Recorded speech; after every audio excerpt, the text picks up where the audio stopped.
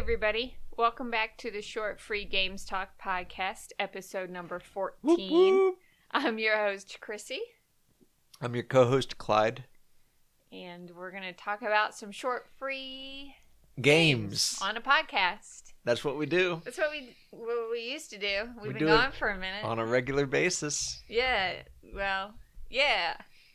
All right, so we have a bunch of games this time that are very similar in nature.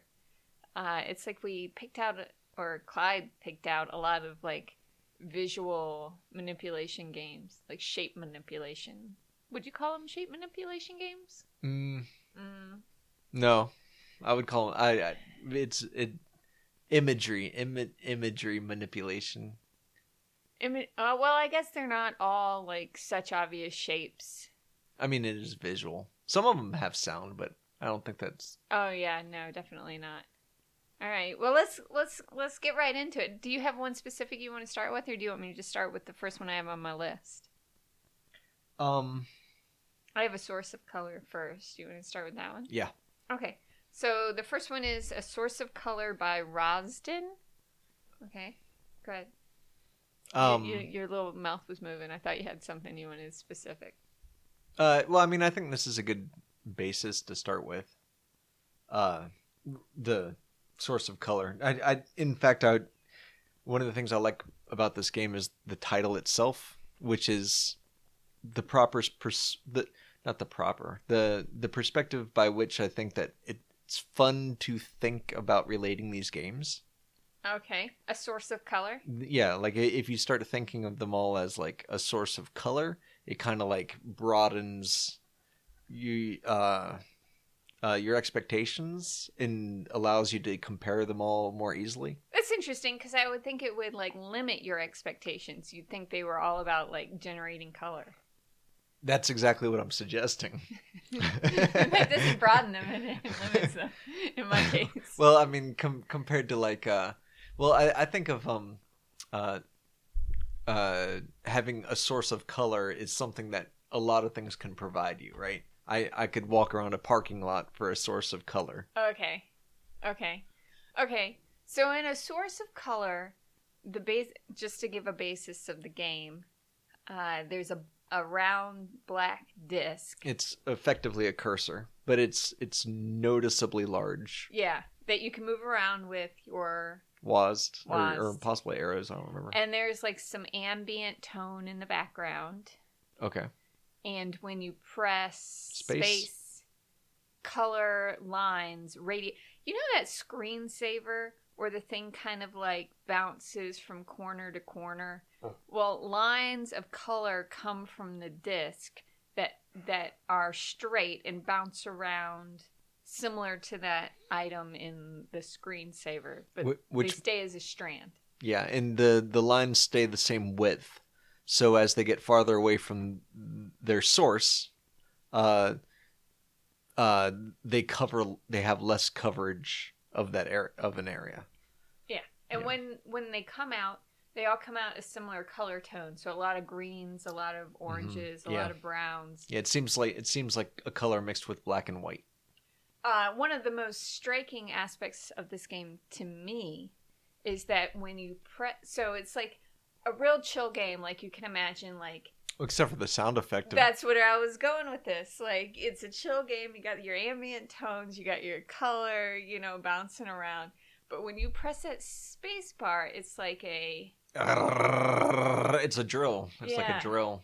And it's not anxious, but, it sort of doesn't blend with this scene. It has this... I'd say it's violent. Off-putting... So it's like you want to see the things bouncing around, obviously, but you don't want to push the button. Well, what that ended up doing for me is it made it so that as I play the game, it's like I'm moving around a cursor and kind of like almost doing a paint pour, right? Okay. But then when I was watching you play it gave me a different sensation, and it was like going back to screensavers. You know that one where the stars are coming at you? Yeah. So it had that kind of effect where when you would press the button, it would be like you would be going forward. Okay. when I played today, it was the first time I actually held down the spacebar for like more than one color variation. Mm-hmm. Because before I was just pressing it really fast and then watching everything kind of bounce around and finish off. Yeah. Yeah. Like, because they eventually stop. Yeah. And for me, I want to press the spacebar as little as possible. I'm so curious about why they added that sound to it, because it's like the focus of the game seems to be to add the color, but doing it punishes you. I suspect that it's almost like a default thing, because I think, is it a Click Team game? I have no clue. I can say that like in a lot of games, when you fire something off, you can basically have it give a sound effect. And so if it's constantly firing it off every frame, it's going to be giving that kind of sound effect. But it seems like the sounds in it are intentional, because there's like that tonal, like relaxing quality going on for the most part. And there's such an obvious contrast. Yeah, it seems like it seems like the game is trying to prevent you from actually doing the thing that makes things happen. It really gave me the sense of like, you feel like I feel like I'm drilling, like you got like some sort of water drill. You got some sort of water drill. Yeah. And it's like you're drilling through a multi-layered colored stone or something, and it's coming out. And it's coming out, yeah. Oh, that's a really cool way to think about it. The thing that I found most noticeable about the game was that I wanted to control the colors. Oh, really? So the way that the choosing of colors works is that it does, at any given time, it basically gives you one color that's mixed with blacks and whites to give you a variety of things that are radiating. Mm-hmm. But it cycles through colors automatically. So mm-hmm. So if let's suppose I hit down the spacebar and green comes up. Okay. And then I don't hit down spacebar, it's going to move on to like bluish green, and then blue, and then bluish purple, and then purple, and so it's like it moves through the color wheel even when you're not holding it down. So then when you press it down again later, it's going to be wherever that color range is currently. So, okay, let me ask you a question. Let's say it's green. If you don't press it down again for 5 more seconds, is it going to be green-blue, or is it where it would be if you had pressed it down? It is where it would be had you pressed it before. Oh, that's really interesting. So you can kind of time it to only get greens if you want. Yes. But, so here's the thing about doing that. Okay. If you try to invest in that and you hit it and you're like, and you've gone to a different portion. This is what happens when you ever try to invest in anything ever, but... I've gone to another portion of the screen where I want this different color to be. I've managed to hit the spacebar at the right time to get the color I wanted. Okay. Right? But then it kind of spreads, it's hard to estimate how much it's going to cover the screen. So this is I think it's worth bringing up like acrylic pours.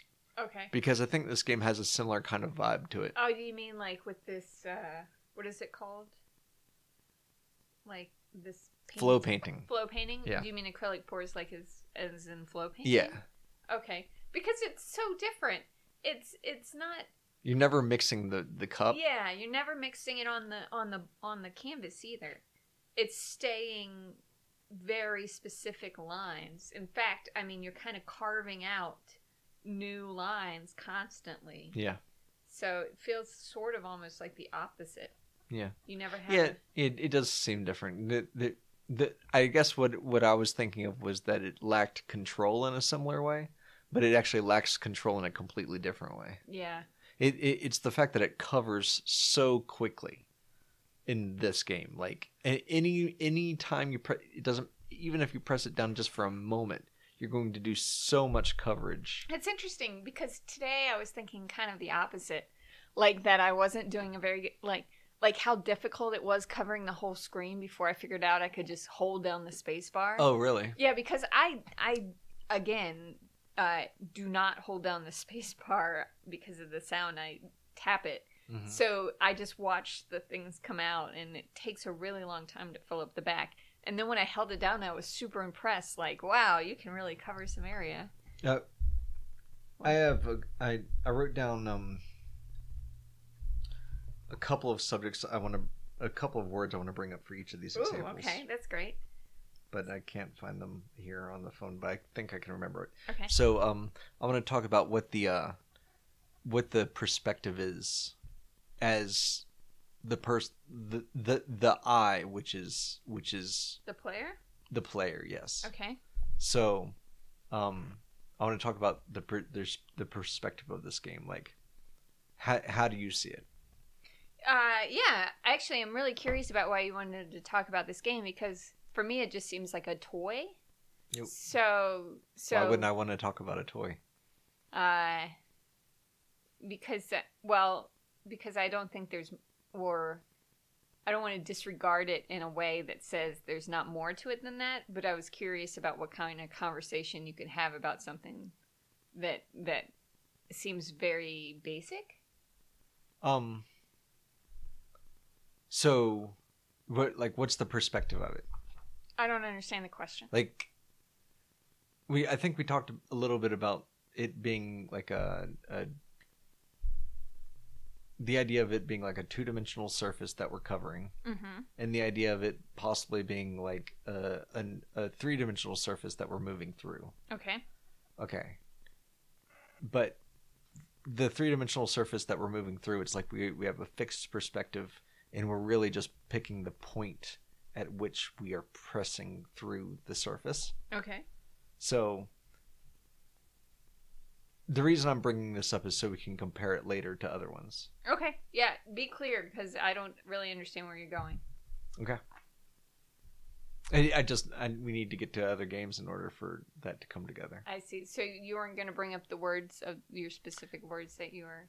Well, perspective was one of them. And then another one is the object, kind of like what is the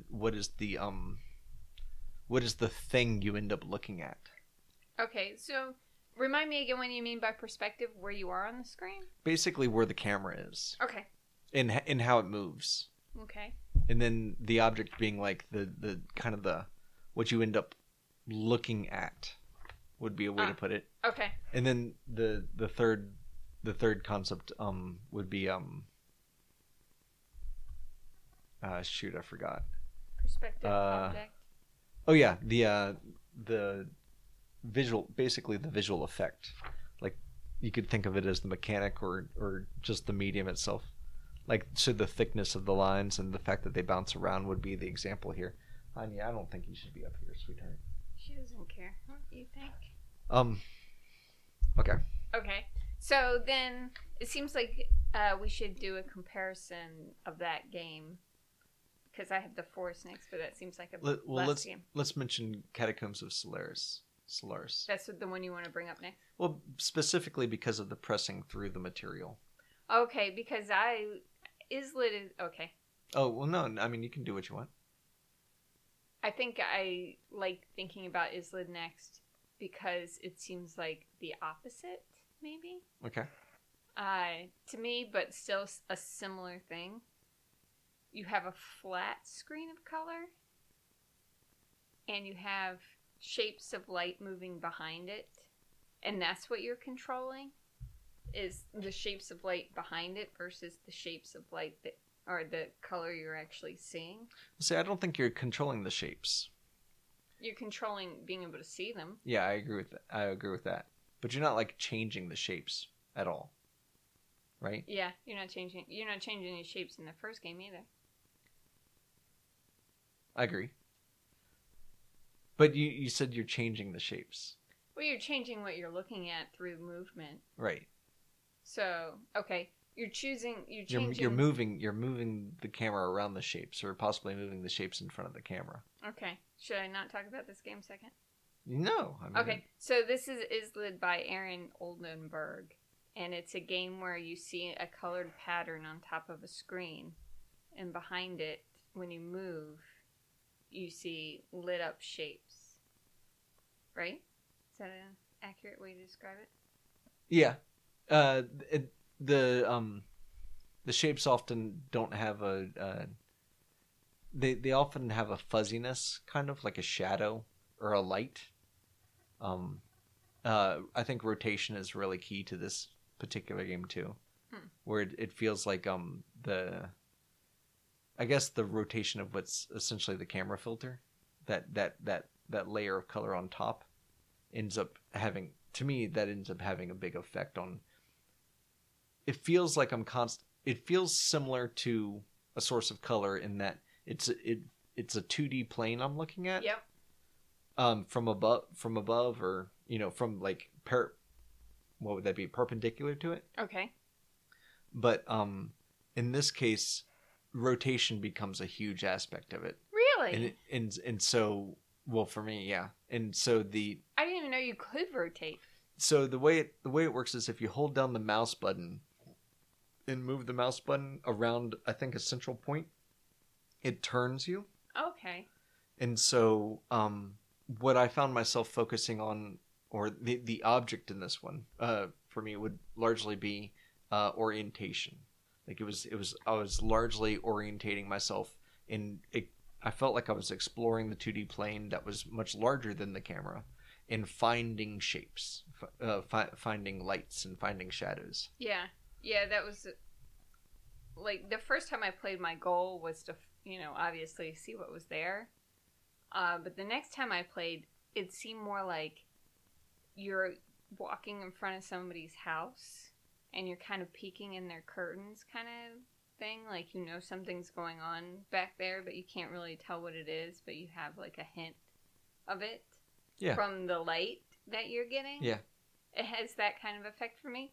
Did you feel like you were ever able to kind of like hypothesize what those shapes implied?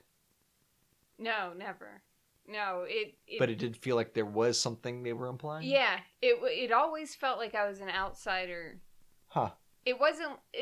So comparing it to the first game, you're in complete control, even though you're not in control of the color or the shape. Yeah. You're in control of when it happens and where it happens and how much it happens. I think that's a really good explanation of how the two compare, because it's like in A Shape of Color, it kind of like I was saying, I would estimate that I would affect the screen a certain quantity, and it would also be a challenge to, for instance, pick which color I wanted. And your focus is more on controlling it.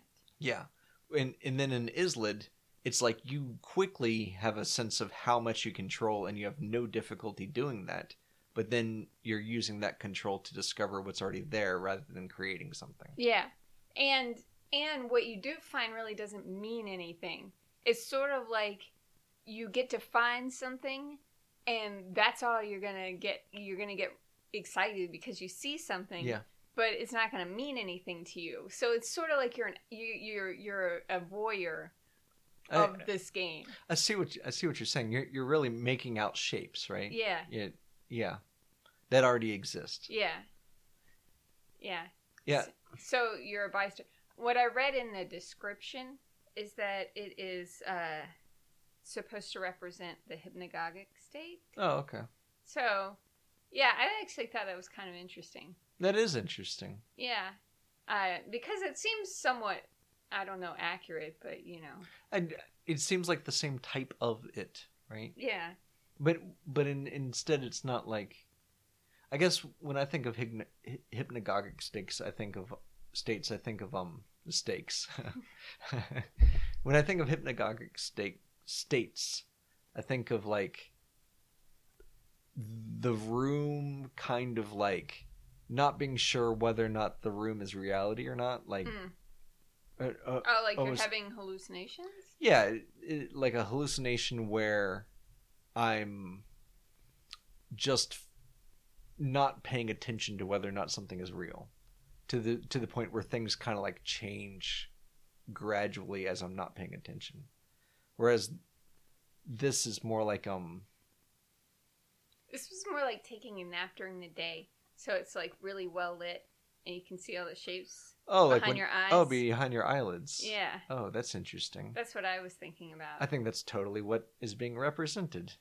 But I don't know if that's... I just want to make a disclaimer, even though it's not necessary. is that all of our ideas on what these games are about doesn't necessarily mean that we think that that's the artist's intentions, and I don't want to give their games meaning that they're not intending. This is just for fun. Well, it's going to be really hard for that artist to tell me something that's going to be more convincing than that is being in a room with your eyelids closed when the lights are still bright. I know, but I don't like it when I don't want anyone to get mad at us because we're saying what their game is about when they had a different idea. Yes, I can understand why you would have a hard time with that after nailing it so hard. Well, I did read what it was about. I cheated. Yeah, but I did not think of hypnagogic states being like the back of your eyelids. Oh, well, I mean, that's kind of what it looks like, though. I'm completely with you. That's it. You're sold on that. Yeah. One. So when you originally on our list, it was these two games of Source of Color and Islid, and I think this is one of the main reasons I wanted to talk about it secondly, is I wanted to know why you put these two together to compare to begin with.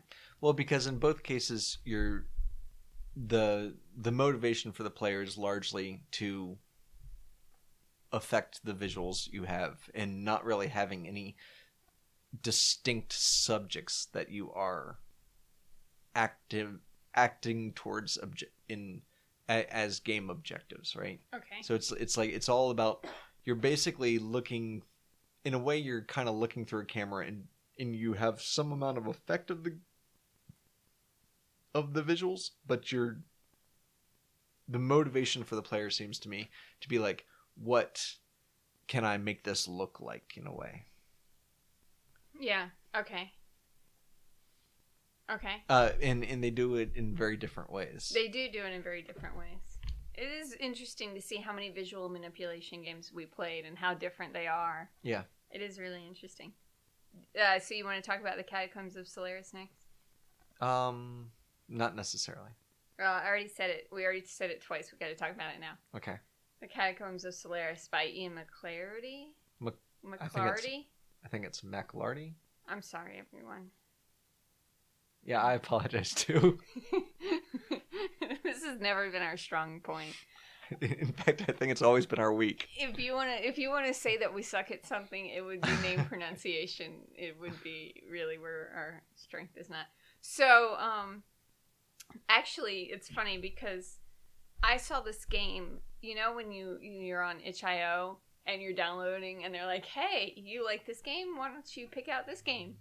And this game was suggested to me, and I was like, "How can I not pick this? Look at the screenshot. It's like 1,000 little tiny pixels of different colors as a hallway." And I was like, I have to pick this. This is so what we're talking about in this podcast. And then Clyde looks over at me playing it, and he's like, I was like, that was the game I was looking for before I realized that City of Lights would apply to. Yeah. This one was meant to be. This game is crazy. Talk about. Yeah. Go ahead and can you describe it? Can you describe the game? I'll describe it briefly. Briefly. You basically have visual noise on the screen that you're navigating through, so it's as if the walls around you, walls, ceiling, and floor, are all this visual noise of like pixelated color.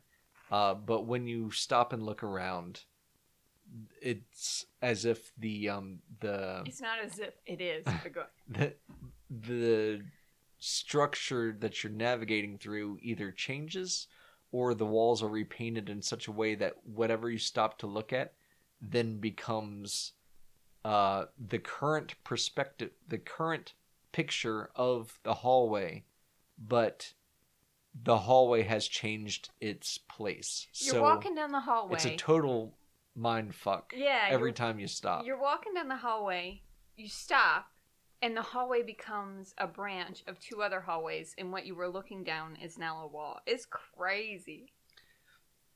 So, I want to bring up gimmickiness on this, because I think that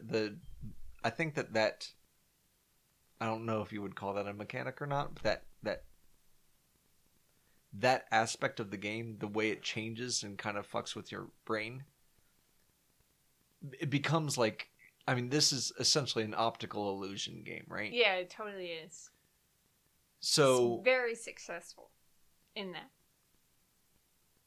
So I guess what I want to say is like I want to be able to look at this game beyond the novelty of that. Okay.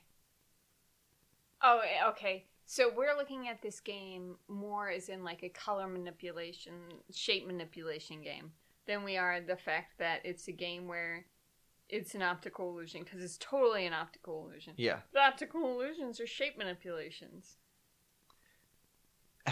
A source of color is not an optical illusion. No. Islid is kind of an optical illusion, but it's an easy one to figure out, right? It's like after you navigate around a little bit, you understand where the camera is and how the layers are moving behind it.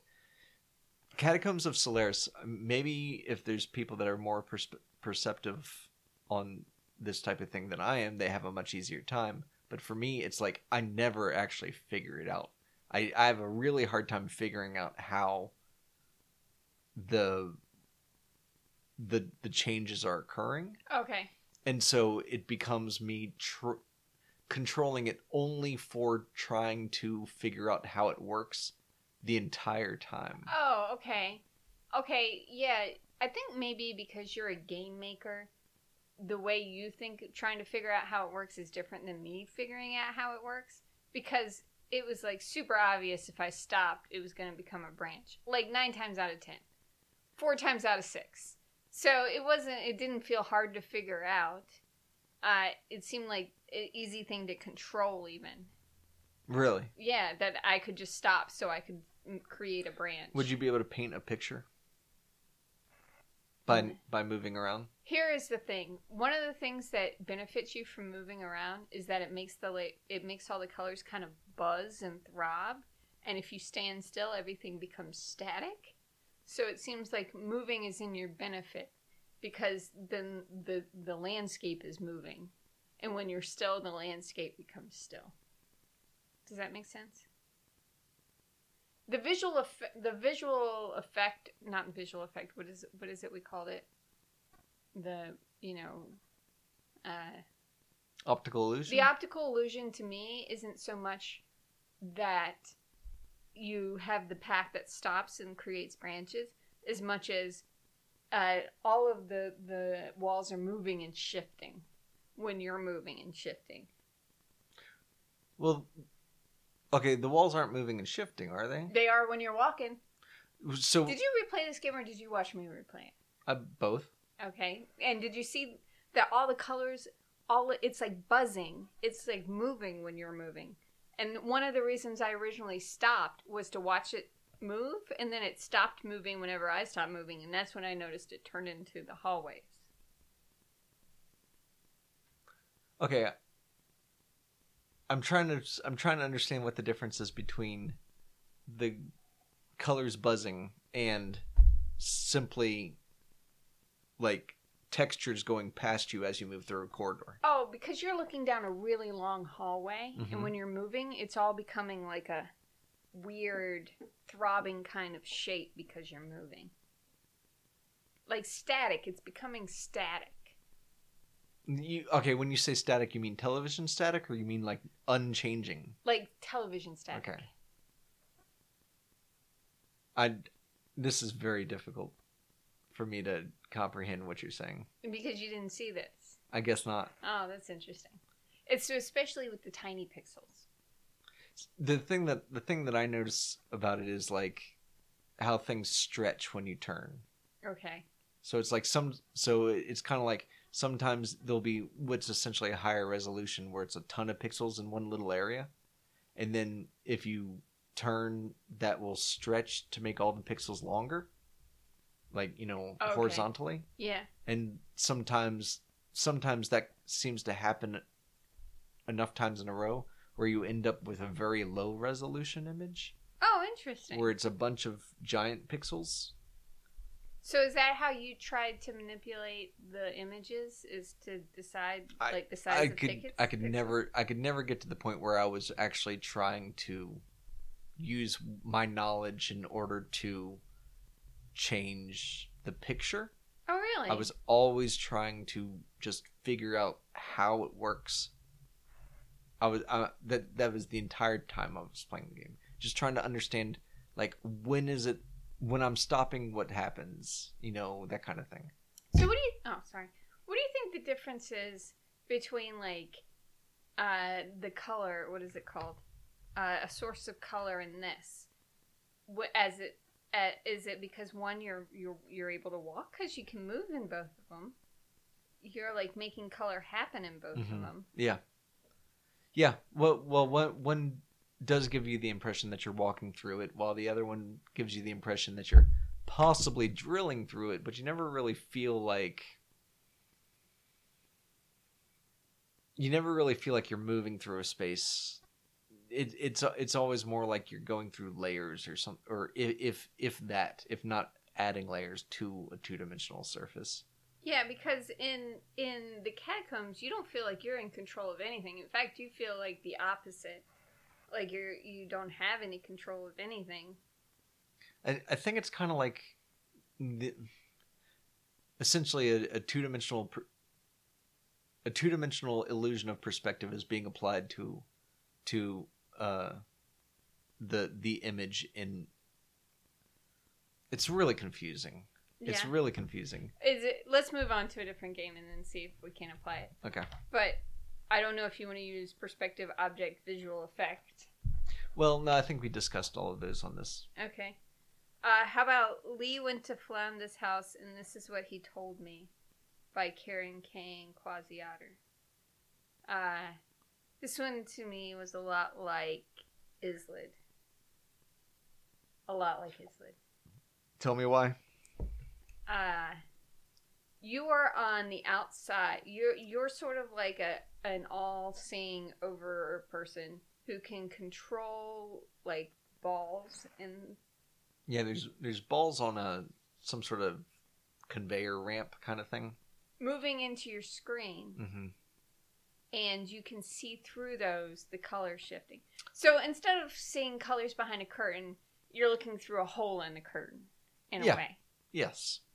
And yes, and the holes are, instead of the holes being something that is physically attached, the holes are not physically attached to substances in the scene that you're looking at. Mm-hmm.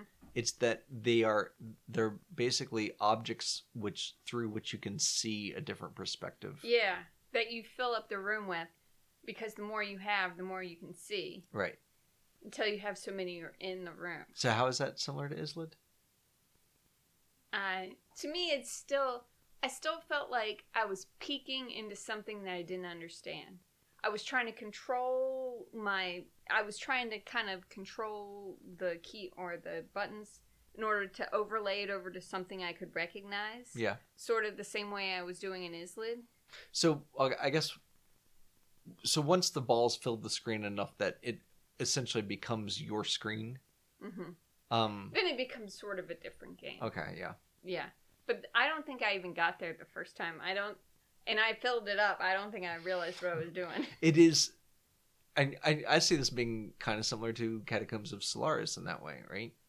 Where Tell me. Where when you first start the game, your mind establishes a very particular perspective, which is you're looking at this scene where there's these balls, and the balls are covered in camera.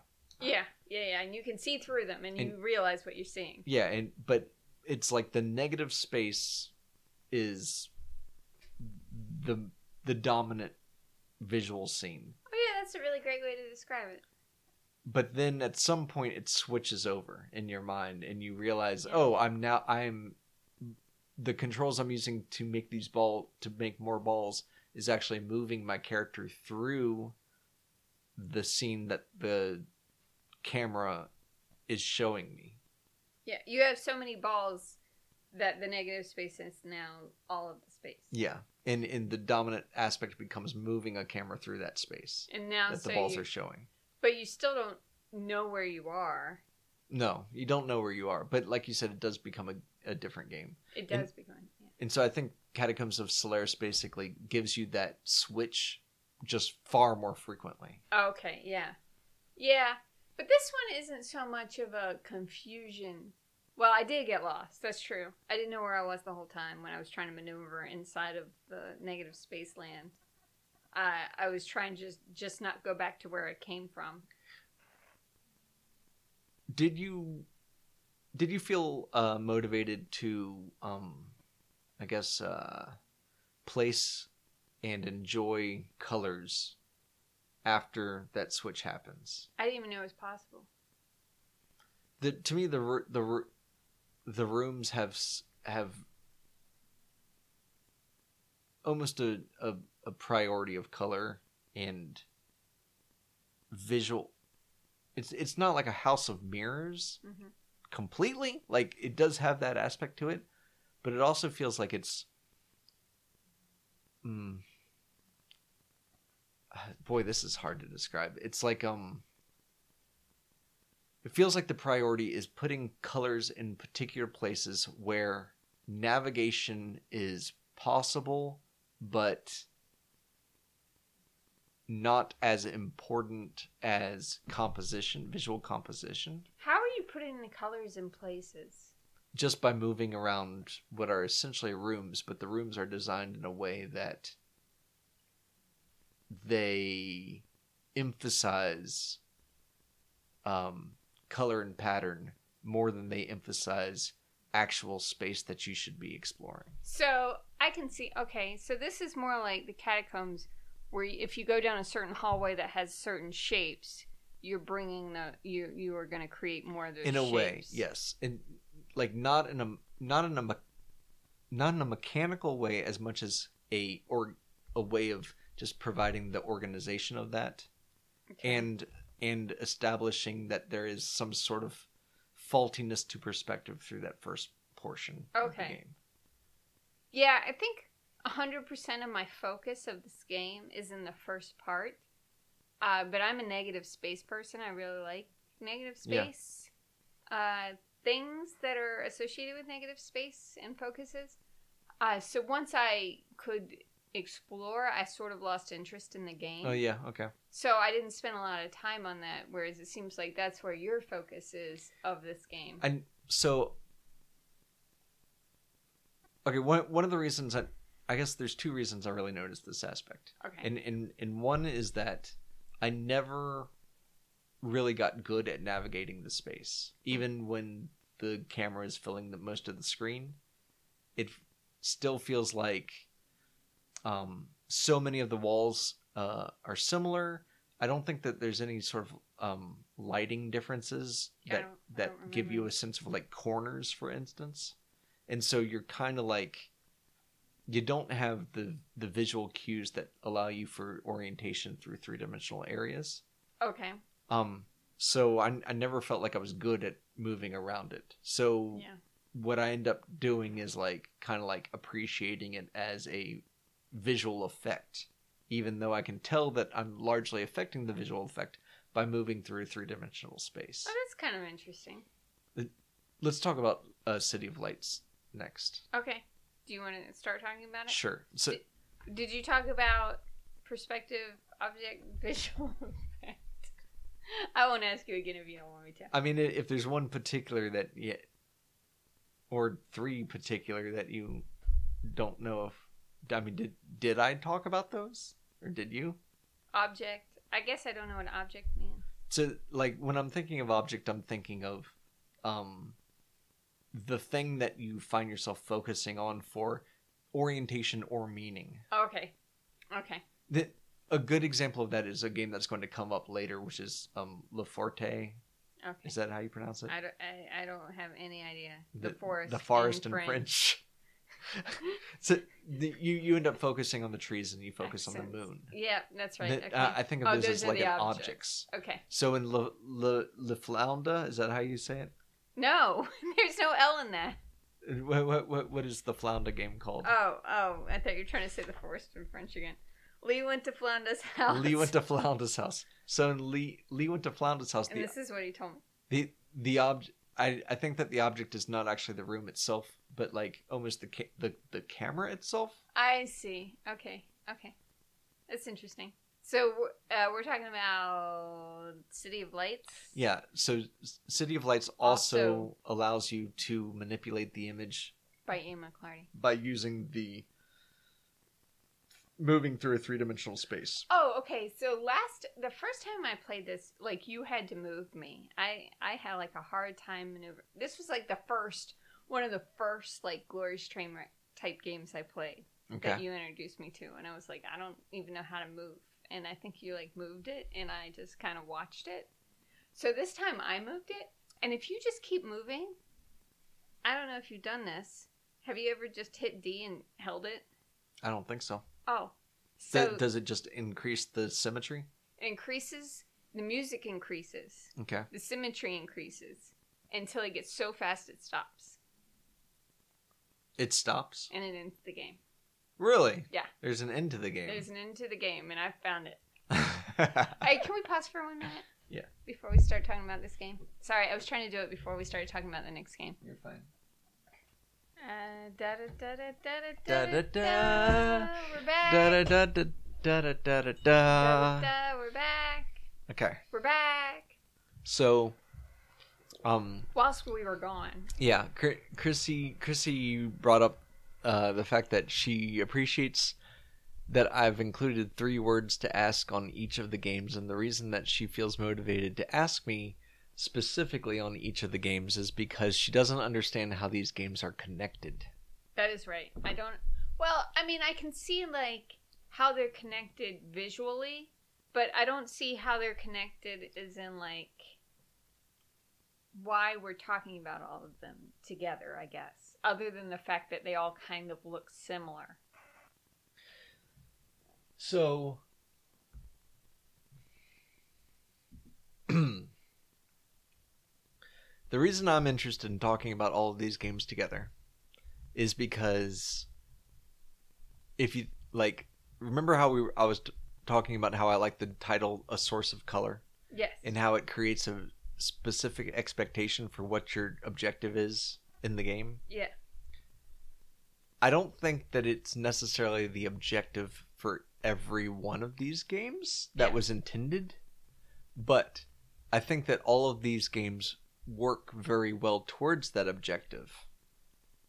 So if you start like basically looking, these are games that do well when looking at them as a source of color. Okay. But I feel like I'm having a hard time connecting them, other than the fact that they're all visual manipulation games. And it seems like our focus here is connecting them. Well, maybe I'm wrong. I would say that our focus is actually contrasting them. Okay. For me, the comparisons are pretty well established. For you, maybe not so much, but for me, they all feel like they have a really similar kind of objective, but they use different techniques to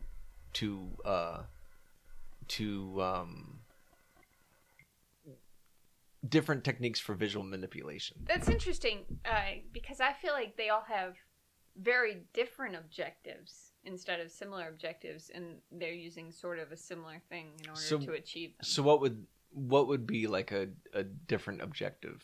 Okay, so A Source of Color and the Catacombs game objective is very different. One, you're supposed to get lost in the color, and the other one is you're supposed to like bring it out. You're supposed to like bring it forward, and the other is you're supposed to maneuver through it. So do you think there's an exit in the Catacombs of Solaris? No, you're supposed to find your favorite room. That's the objective. Does your favorite room have a very specific look to it? I found my favorite room. You did? Yeah, it's the one that has the most spaced out pixels instead of the smallest pixels. I like the really long pixels. Yeah.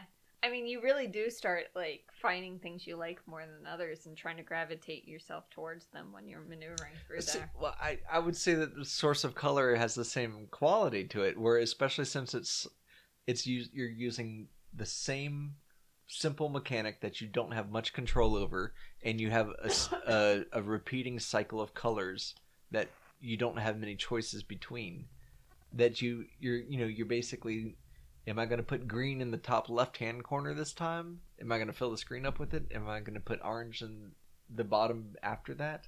I wonder if... And it ends up being like you're picking your favorite room, right? I think maybe one of the big fundamental differences between me and you is that I'm so sound-driven, and so I can't get past the sound that making the colors make to even focus on the colors.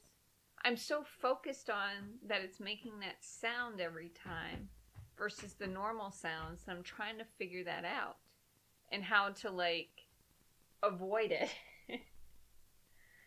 So I can't even focus on trying to manipulate the images as much as I'm trying to focus on that the fact that there's some reason they made it so abrasive. The sounds are too distracting for you to pay attention to the colors. That is correct. And Catacombs of Solaris has no sound. That is correct. And the fact that the sounds are so very different in the color game makes me think it's intentional. That it's like, hey, you two. It's like a giant... This is my fault. I put Anya on the couch, which is typically Einstein's spot. Ah. I apologize, everyone. I had to get her off the table. that it's trying to figure out that mystery distracts me so much that I can't move on to the color part. Trying to figure out the mystery of why they made the sounds the way they did. I understand what you're saying. I guess is that worth focusing on? I can't not for this discussion. Oh no. But whenever you talk about all this stuff, I can't identify with it. When you're saying you find it similar to the Catacombs because you're creating your favorite spot, that doesn't happen to me. Because of the sound. Because of the sound. And you can't imagine it without sound. I can't imagine it when you're describing it, but without you painting that picture. I'm just trying to tell you why I would not have made the... Did you intend that pun? No, I didn't intend that. I'm trying to describe why I wouldn't have made that connection without your description. Okay. Because I'm limited. Okay. But you can see it that you're describing it. Now that I do say it? Yeah. So yeah, I mean, to me, all of these games allow us to pick our favorite room. Okay, then how would you say that with Izlid? It's a great question. I think it's just that I think that's so... See, that's what I find... I think that's the most interesting comparison. Really? Yeah. Because it's so much more difficult than the others to me. Even Flanda's house, yes, it's so clear that you're navigating through a space. Mm-hmm. And that implies the objective of finding something. I don't know that we were clear that when you see everything, it's like a lot of lines of color. Yeah, it's like areas of angular walls of unshaded color. Yeah. Unlit colors. I think they're unlit, but they have that effect anyway. And so with Izlid, it's Izlid's the one that feels the most like there's something already there when you show up to me. Even more than the Flanda house one. Okay. Yeah. I really... Wait. That one feels like there's something already there? Because that one feels like you have the least control over it. There is no favorite room in that one. Flanda? In Izlid. In Izlid. Izlid is... It feels like... Yeah, I don't ever feel like the shapes, lights, shadows are somehow randomized or coming into being. I feel like it's more this. I can see why you would think so if you think that it's representing the back of your eyelids when things are clearly lit outside.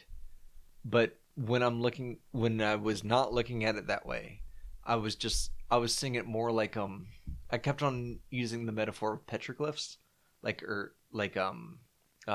Stone Age kind of graffiti, and this idea of like almost like moving a filter across rock in order to discover that there was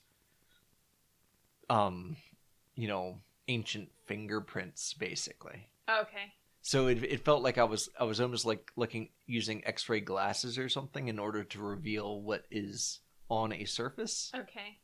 Rather than having a projection screen that abstract shapes occur on. It didn't seem like that. But I feel like we should mention that there's a little drawing of a person. A little teeny tiny drawing of a person. So that wasn't me? That wasn't just me that thought that was a little person? There's a little person in the middle. Okay. Yeah. Wait, are you talking about the black cursor?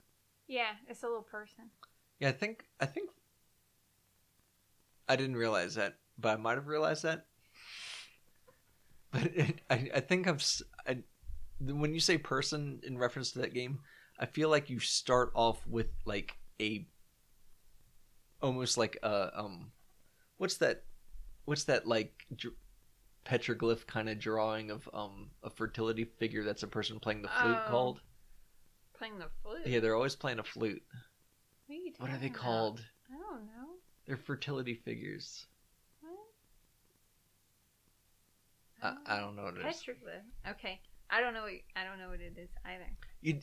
Like if you went to a beach tour store, there would be a shirt with these things on it. Oh, really? Yeah. Oh, I can't remember what they're called. We need to go to a beach tourist store. What are we doing right now? Ferlinghettis? I got nothing. Is that a word? I have no idea. I grew up in Georgia. You know I'm not cultured. But, okay, so let's talk. Okay, we finally made it full circle back to City Lights. Which we were starting to talk about whenever we went on our break. Oh, yeah. So, well, I can't remember exactly what the reason. No. Oh, I think we were talking about the Flounder's House one, and how you're essentially picking your favorite room or changing the colors on the screen by navigating a space, even though by navigation of the space somehow being de-emphasized through the lighting and architecture. Okay. Whereas City of Lights, you're controlling the image on the screen by moving through space, but what moving through the space allows you to do is adding levels of symmetry. Okay, so there's a lot of tall, three-dimensional rectangles that look sort of like the columns like in the mall. Three-dimensional. And as you walk towards them, like a colored... I'm doing some ASMR. Like a colored thing comes up in the middle, and they sort of kaleidoscope. They turn in half, and they have that kind of kaleidoscope feel to them. Yeah. And the music, there's music also. Let me get that in a second. So the more you maneuver, you can manipulate the kaleidoscope and the colors as you maneuver through the column. By moving through them. By moving and through. Looking around in different directions, right? So I can see in this way how you are creating the colors onto the screen. Yeah. But you still don't have control over it because you can't determine what it's going to do. You can only say, I want to do more of this, or I want to do less of it. The mouse... You can tune it. Tuning is absolutely the proper. That's the second time I've used that. And both times I've been like, that's a horrible word to use. Well, I hope you think of a better one by the end of this podcast. Tuning is a word that resonates with me when talking about this aspect. Yeah, yes, that's what it feels like you're doing. It especially like the thing that gets me about one of the decisions in this game was the mouse speed. It's so fast that it's hard to control without concentrating on controlling. Oh yeah, I just hold the mouse and hit D. But the mouse speed makes it so that like the most control I typically end up having with this game is navigating into different areas that give you different quantities of symmetry, and determining whether or not I'm inside or outside of one of the pillars. Okay. But if you just go into the game, walk around and look around like normal, like you would in a normal game, you'll just quickly lose your visual orientation and just start making beautiful kaleidoscopic images. And so when I am trying to kind of like hypothesize and manifest something in the game, I find myself moving the mouse so slowly that it feels like almost like tuning. It is like that because you have no control over it, and you're trying to kind of gain control over it. You're trying to see what you can do and how you can do it, and you can only do that by tiny movements. Yeah. And going back to where you were before. So here, in the examples of in games we've discussed thus far, in City of Lights, Catacombs of Solaris, which are both by the same person, okay. And then Flaunda's House, and Islid, not in Source of Color, but in those other games, all of them have this kind of like, as you learn to orientate yourself, you're going to be impressed by the images. Okay, yeah. That's a really interesting dynamic to me. And when I say dynamic, I mean like almost a spectrum that kind of like seems to be a focus in these games. The focus does seem to be exploring a type of visual stimulus of pattern that you don't have any control over. The perspective is the object in a lot of ways. Yeah. But it is really difficult to maneuver in all of these games because, again, you don't have any control over it. Well, I mean, the best you can do is repeat something on purpose.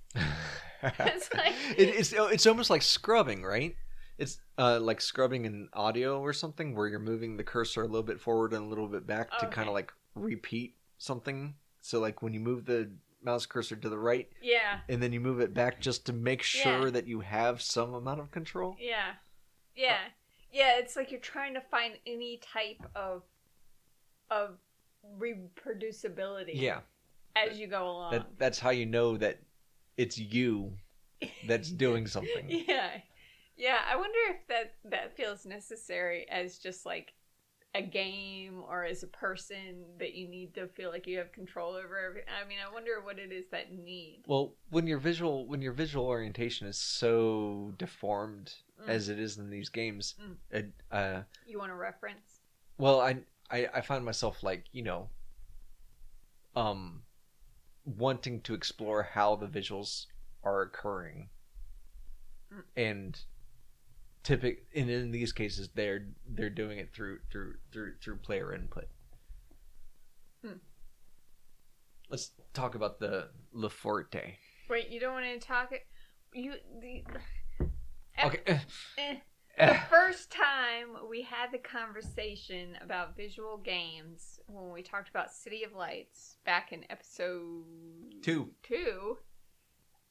we also talked about Ephemer by Barnack. And you didn't want to talk about, you were like, I was the one that had to talk about that game then, and I'm the one that has to talk about that game now. Sorry. Freaking Barnack could be the soundtrack of my life. Like, I could just have Barnack music just playing in my little head as I walk around all day. The soundtrack from Ephemer? No, like, in Barnack in general, like, all their games. My dream is to have, like, a Barnack SoundCloud where I can just play it and, like, move around all day. I don't know what you're referencing. Well, okay. Every time I think of Barnack, I just think of how great their sounds are. This game is another color shape manipulation game. It's very much 3D, but instead of it being an environment like Catacombs of Solaris or City Lights, It's a shape that's in front of you. It's a random shape generator. You press spacebar in order to get a new random shape. And each one is going to terrorize you, most likely. And you can tune it.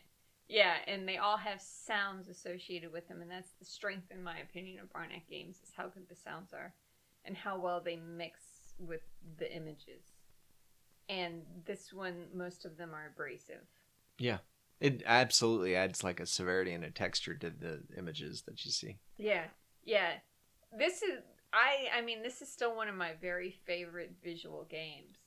Just because every one of them matches so well. And it's like, you have no control over this.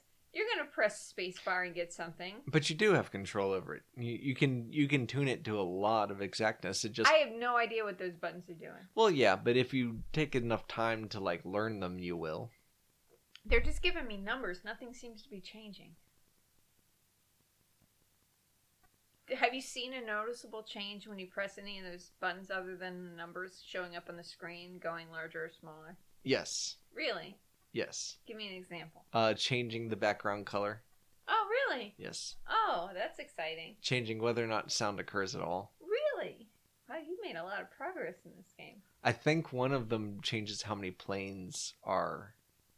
2D planes are applied to the shape.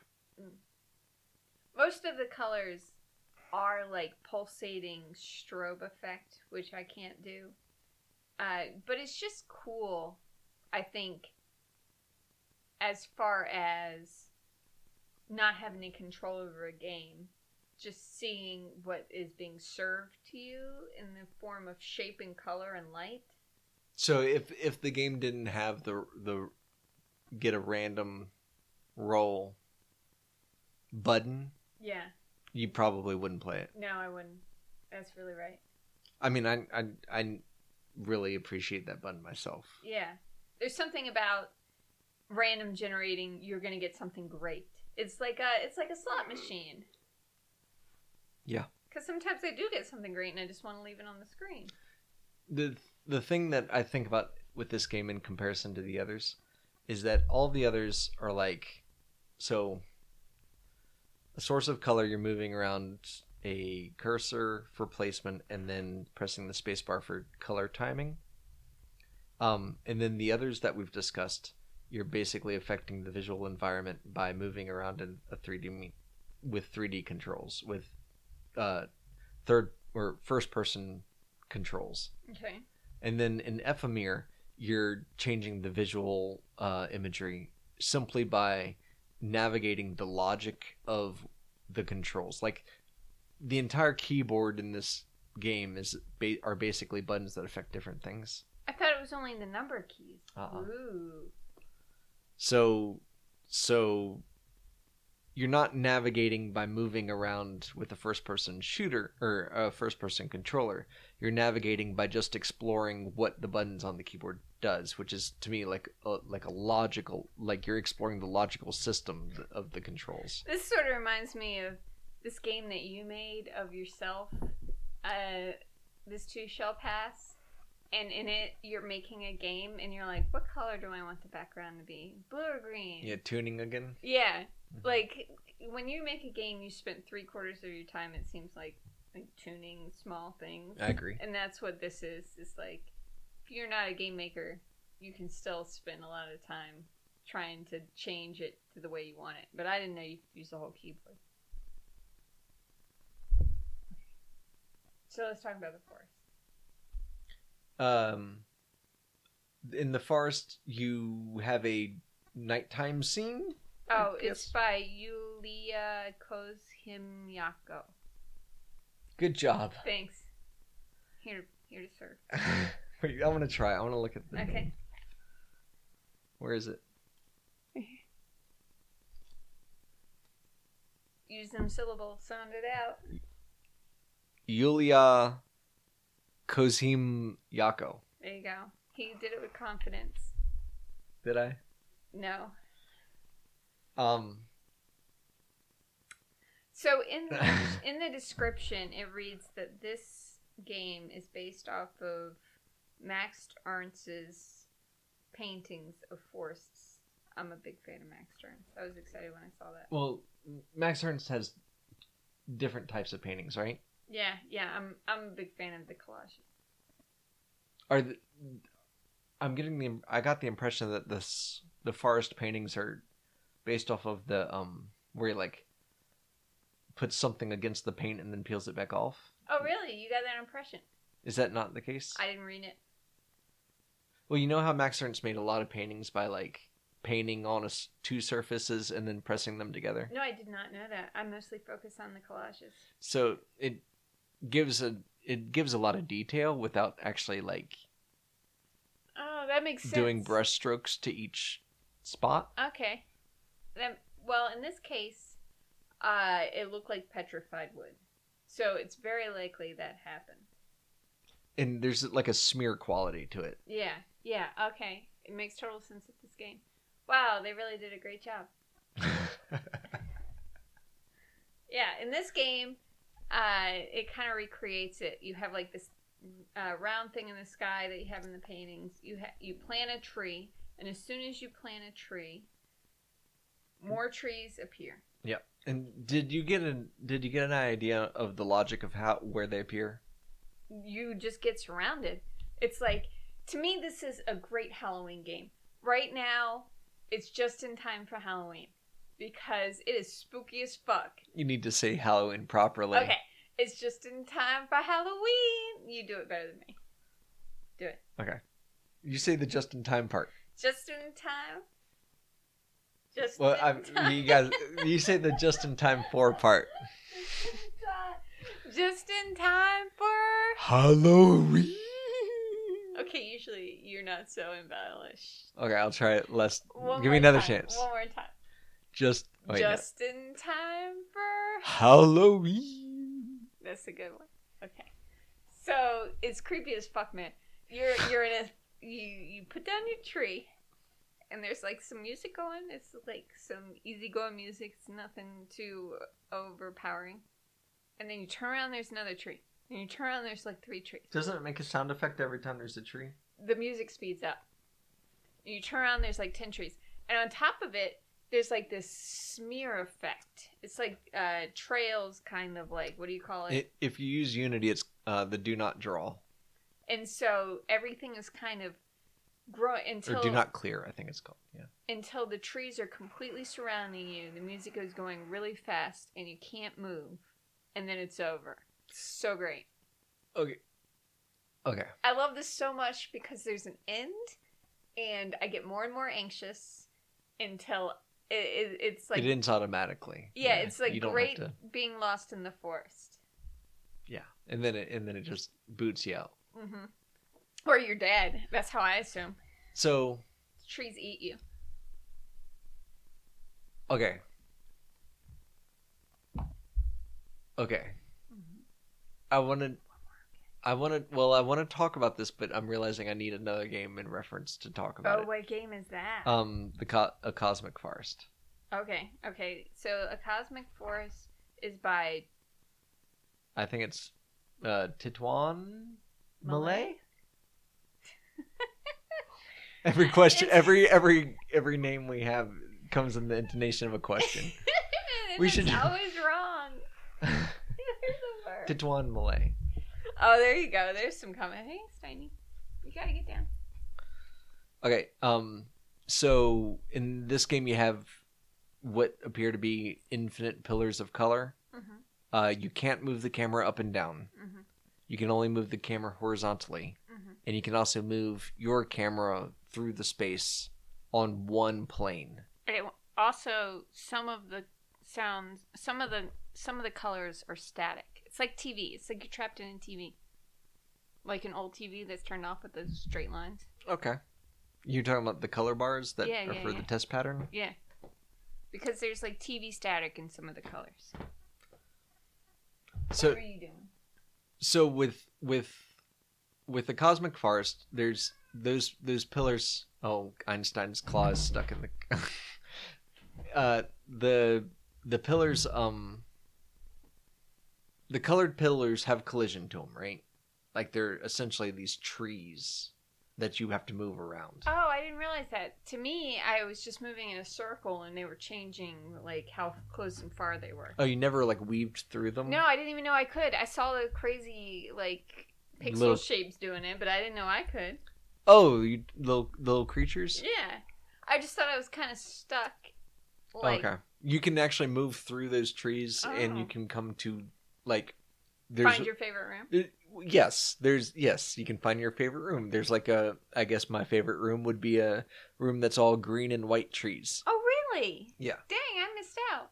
Okay, so the thing I want to establish here so that I can talk about Le Forêt. The Forêt? The French, the forest. Le Forêt. Le Forêt. Le Forêt. I don't know if you. Le Forêt. Oh, that's probably the one. Is that the camera can't move up and down. It can only move side to side, and you're navigating through on a plane that does not have any verticality to it. Okay. With a forest of collision, like columns of color that have collision. So you're basically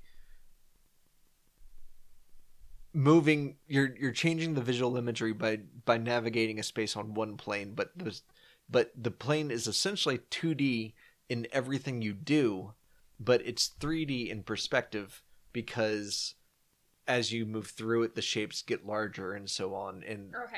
But the reason it is only really 3D or only really 2D is because the columns are so tall and you can't look up and down.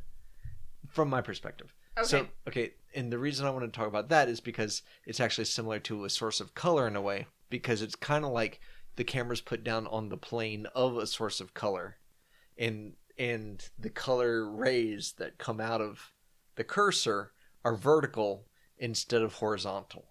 Okay. So in the forest in French,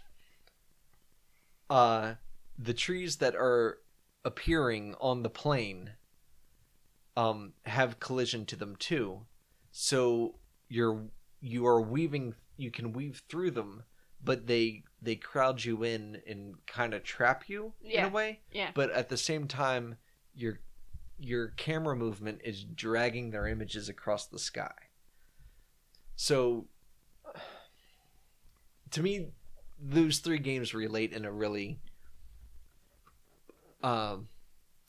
convoluted way. Yeah. Admittedly convoluted, but that thread of convolution I find particularly interesting.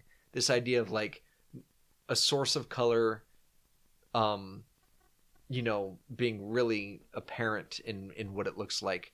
A cosmic forest being almost like a deformation of a couple of the perspective aspects of a source of color, and then I see. Okay, that's interesting. And then the forest in French being like a focus on the collision aspect of a cosmic forest, but with a very limited quantity of colors and a smearing aspect that allows it to give you a huge amount of agency in the images that are being created in front of you as you orientate yourself. That's interesting. That's really interesting that you can connect them all in that way. Yeah. I wanted to make that point. This is what the whole podcast has all been about. And here it happens on hour 2. Well, again, I'm really fascinated by this idea of like orientation having unintended visual effects, like or when I say orientation, efforts to orient yourself. Okay. Having unintended visual effects, and that creating the environment that you are then trying to orient yourself within. That's pretty interesting. So I guess it's a feedback loop in a way. But I wonder if it's possible without the games being so obviously similar in visualness. Do you know what I mean? Yeah, I do. I think I do. So let's talk about a game that is very dissimilar. Okay. That you orient yourself through? Anything you can come up with, I'll be happy with. Okay, I wanted to talk about the Leaf game anyway. Let's talk about it. Oh, perfect. Tell me how it relates. Well, why don't you describe it? Okay. The Leaf, or is it just called Leaf? I don't know. I didn't write it down. I didn't write it down either. I'm sorry. I'll look it up while we're doing this. Okay, sorry, Sergio. This game is by Sergio for the Our Game Jam. It shows a leaf that is floating down that you can control with the space bar. You got some classical music playing in the background, and as you travel down, there's some coins that appear. What is it called? The Beauty of a Falling Leaf. Oh, we were so wrong. By Sergio Cornega. Please don't even try. Cornega? Oh. Sergio Cornega. Just groan at us. And as you go down, some coins appear, and you're supposed to touch them with the leaf. Are you? No. Because they're so far apart, it says collect all the coins.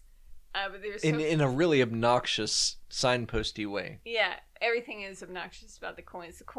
The coin sounds. And that's a classic video game coin sound. With classical music and the fucking foliage in the back. Oh, okay, I just want to. I have feelings about this game, and I want to make sure that we remember the question that brought it up in the first place. I had to describe it, so which is orientation through it. Yeah. Okay. Go ahead. Okay. Go ahead. Make your connection. What was the original question? Oh, the original question was: could this be related, applied to games that don't have this color stripe pattern? All of these have pixels or stripes, colored stripes, mostly colored stripes. They all are very similar in visual orientation. I agree. I would say no. You can't connect this game. You can't connect it, and the reason you can't connect it is because the subject matter or the objects of the game, not the objective, but the visual objects, the actual objects in the game are so defined that the way that they are painted on the screen is not a factor at all, right? Oh, okay. So you have so much association with leaves and coins that you don't actually have to have. If you had, well, I mean, I have associations with trees and moons, That's right? True. That's true. But there's an effort by the design to distort it in such a way that it kind of creates more than one instance of it. Right. Well, in that case, they were distorting it in a way in order to copy the original painting. Which I would argue is the original painting would be an effort to distort the visual subject. Okay. In order to create a sense of the essence of it that's somehow poetic, right? Right. Or maybe it is a creepy, overwhelming. When a lot of people go in the forest and feel closed in and overwhelmed and lost, and everything looks the same, everything's closing in. Yeah. I think the author of Le Forte. Mm-hmm.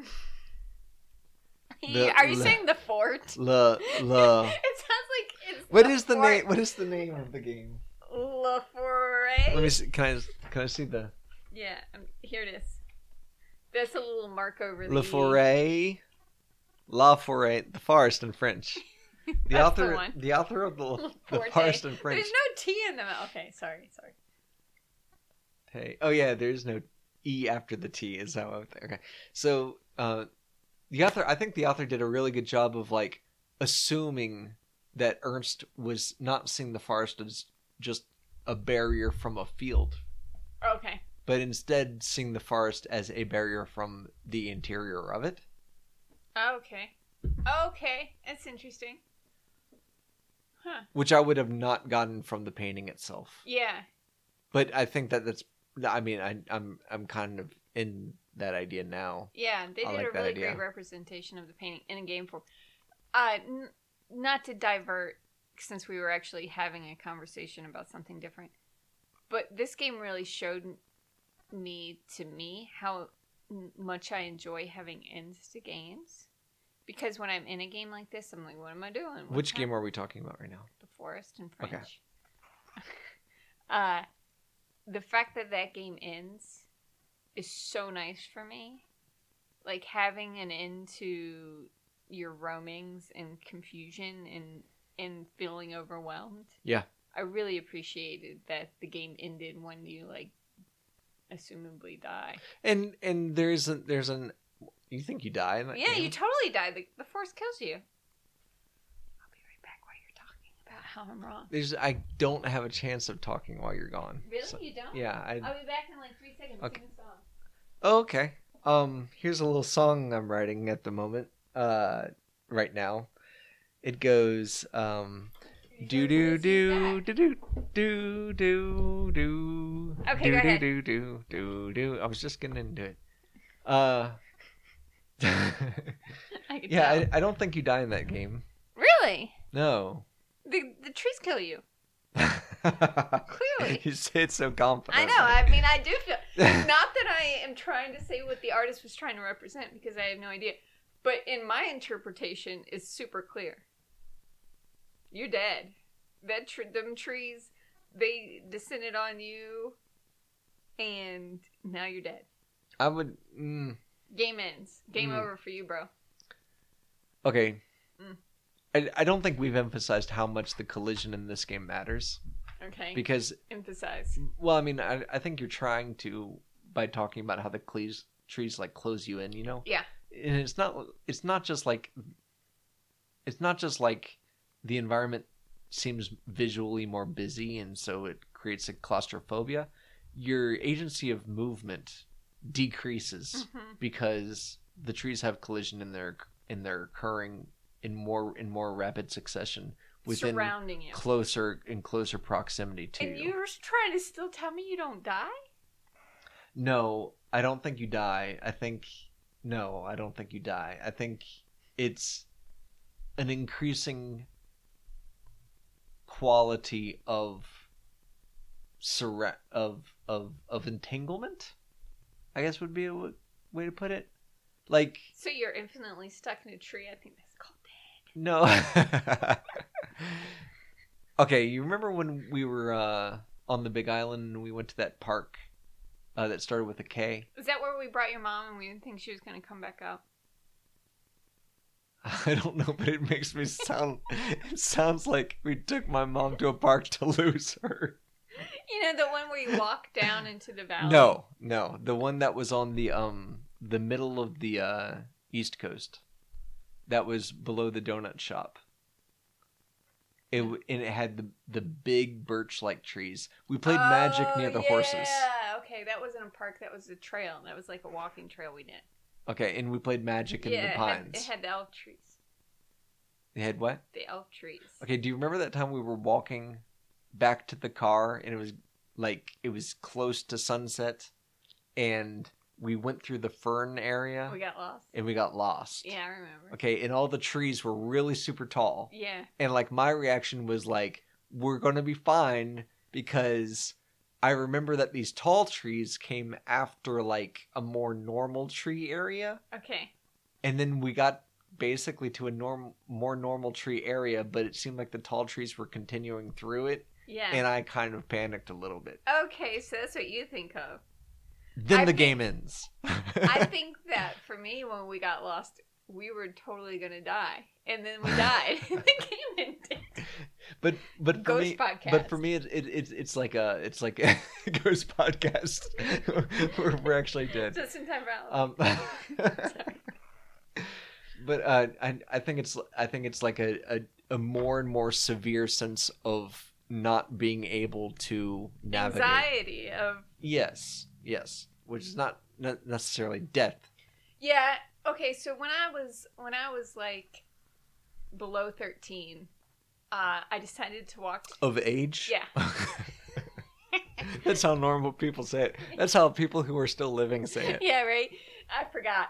I decided to walk to, you know where I live in Georgia, like on the dirt road. I decided to walk to my friend's house who lives in town because she got a Nintendo and I wanted to play Nintendo. Yeah. Had you ever done that? Not Thomasville, but Coolidge Town. No, I'd never done it before. But I thought if I cut through all the fields, I could just like cut through the fields and get there, right? So between that and the fields, there was some woods that I'd never been in before. And I got so lost, and there was like a bunch of briars, and I got really like anxious, and like I was walking around, and so I guess this is what I associate it with is like, you know, you really feel like I'm gonna die, like there's no way out. You're just so lost. You're so lost, right? Yeah. Eventually, I found the road, and then Dad drove and picked me up, and it was like, what the fuck are you doing? Like, you weren't at home. You were below the age of 13. You were below the 13. What was it you said? Anyway, so that's why I guess I feel such a severity of it, because I like totally, you know, it's like that moment where you like give up, like this is it. This is it. Yeah, when I watched the Vietnam documentary by Ken Burns, like they're all like, you know, well, not even I was out there and the mortars were falling and like guys beside me were getting shot. I knew that I was gonna die. This is it. That basically happens to us every time we go into the woods. That's what it's like. Well, that's why I'm always like, we gotta get out before it gets dark. Like, I feel like a really severe, like, if it gets dark, we're dead. There's no getting out. I'm like, if it gets dark, that's a reason that we can probably make a fire in a national park without getting in too much trouble. We can just say we got super lost. And we made a fire so that you could find us. Please don't give me a ticket. Or we can use those cell phone flashlights you're always talking about. That's a federal offense. Is it really? I would assume so. The National Forest is a federal property. I mean, people camp out there all the time over at Cascades.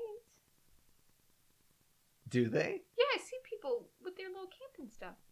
I mean, I just figured they go to Dick's and want to like, you know, use the shit that they bought for fucking $300. I mean, right? Okay, so let's okay. Can we finish our conversation when we're relating it to a non-visual game? Well, I just want to make sure we talk about the beauty of a falling leaf. Yeah, okay, we digressed a little bit. On its own terms, rather than comparing it to games that it's not similar to at all. Okay. Do you want to start talking about it?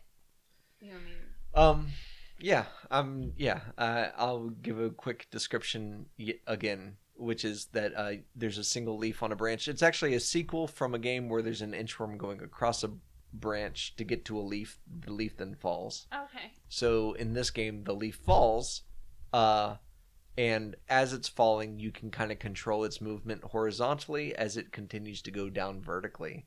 And there's an obnoxious message that says collect all the coins. And there's coins that are spaced out in such ways that you cannot realistically collect them all. And then the leaf eventually hits the ground and comes to a rest and the game ends. The end. The end. Okay. When I played this, again, I guess this is like a source of color. When there feels like... I'm sorry, I can't not. When I feel like something is out of place on purpose, it takes all of my focus. Dissonance. Yeah, when there's an referring to the sound that's in a source of color. Yeah, and in this case, I'm referring to the fact that there's classical music, there's the leaf, you're in nature, everything is like fine. And then you have these coins and this sound. And I'm like, this is so out of place. It has to be intentional. Like, I can't not let it drive me crazy trying to figure out why they put it in there. So all the way down, you're thinking, why are these coins here? Yeah. Like, you know, if you were, like, collecting bugs, I would have never thought about it. Oh, okay. You know, if you were, like, trying to prevent not getting wet from the rain, I would have never thought about it. But whenever you have something that feels so intentional, but dissident, I have to know what the decision was, because there was obviously a decision. Oh, good job, game designer. Well, no, terrible job. I couldn't figure it out. There was, I like thought about it, and I went to sleep. I had a dream about it where I like explained it to myself, and of course I woke up and my dream logic didn't make sense. And do you remember what it was? No clue. And then I went and told my husband this whole story, including what happens in the game, and your response was like, oh, it sounds like it's a game about needing to have a objective. In a game. And I was like, okay, that's totally satisfying. This is before I had played it. Right. And I'm not saying that's what the game is about, but I just need there to be an answer that feels satisfying for me to be able to stop thinking about it. And that was an answer, even though I was frustrated at myself for not thinking of an answer that felt satisfying. This is, okay, I want to interrupt you. Do it. So, this answer that you're describing, this understanding that you're describing. I have to be clear, though, it's not necessarily what the developer was intended. It's just something that's convincing enough for you to think that this is a foundation by which you can begin to appreciate the game without feeling confused. That's right. So, I think that is like an interesting way, considering that the game is interesting to me. Not like the game of like what the challenge is, but like that as in the thing that exists here, in that everything else is just an artifact. Like the actual like visuals and the sound and the mechanics, all of that just being artifacts of a essence, which is just like, why is this stuff put together? What does an artifact mean? Artifact is like an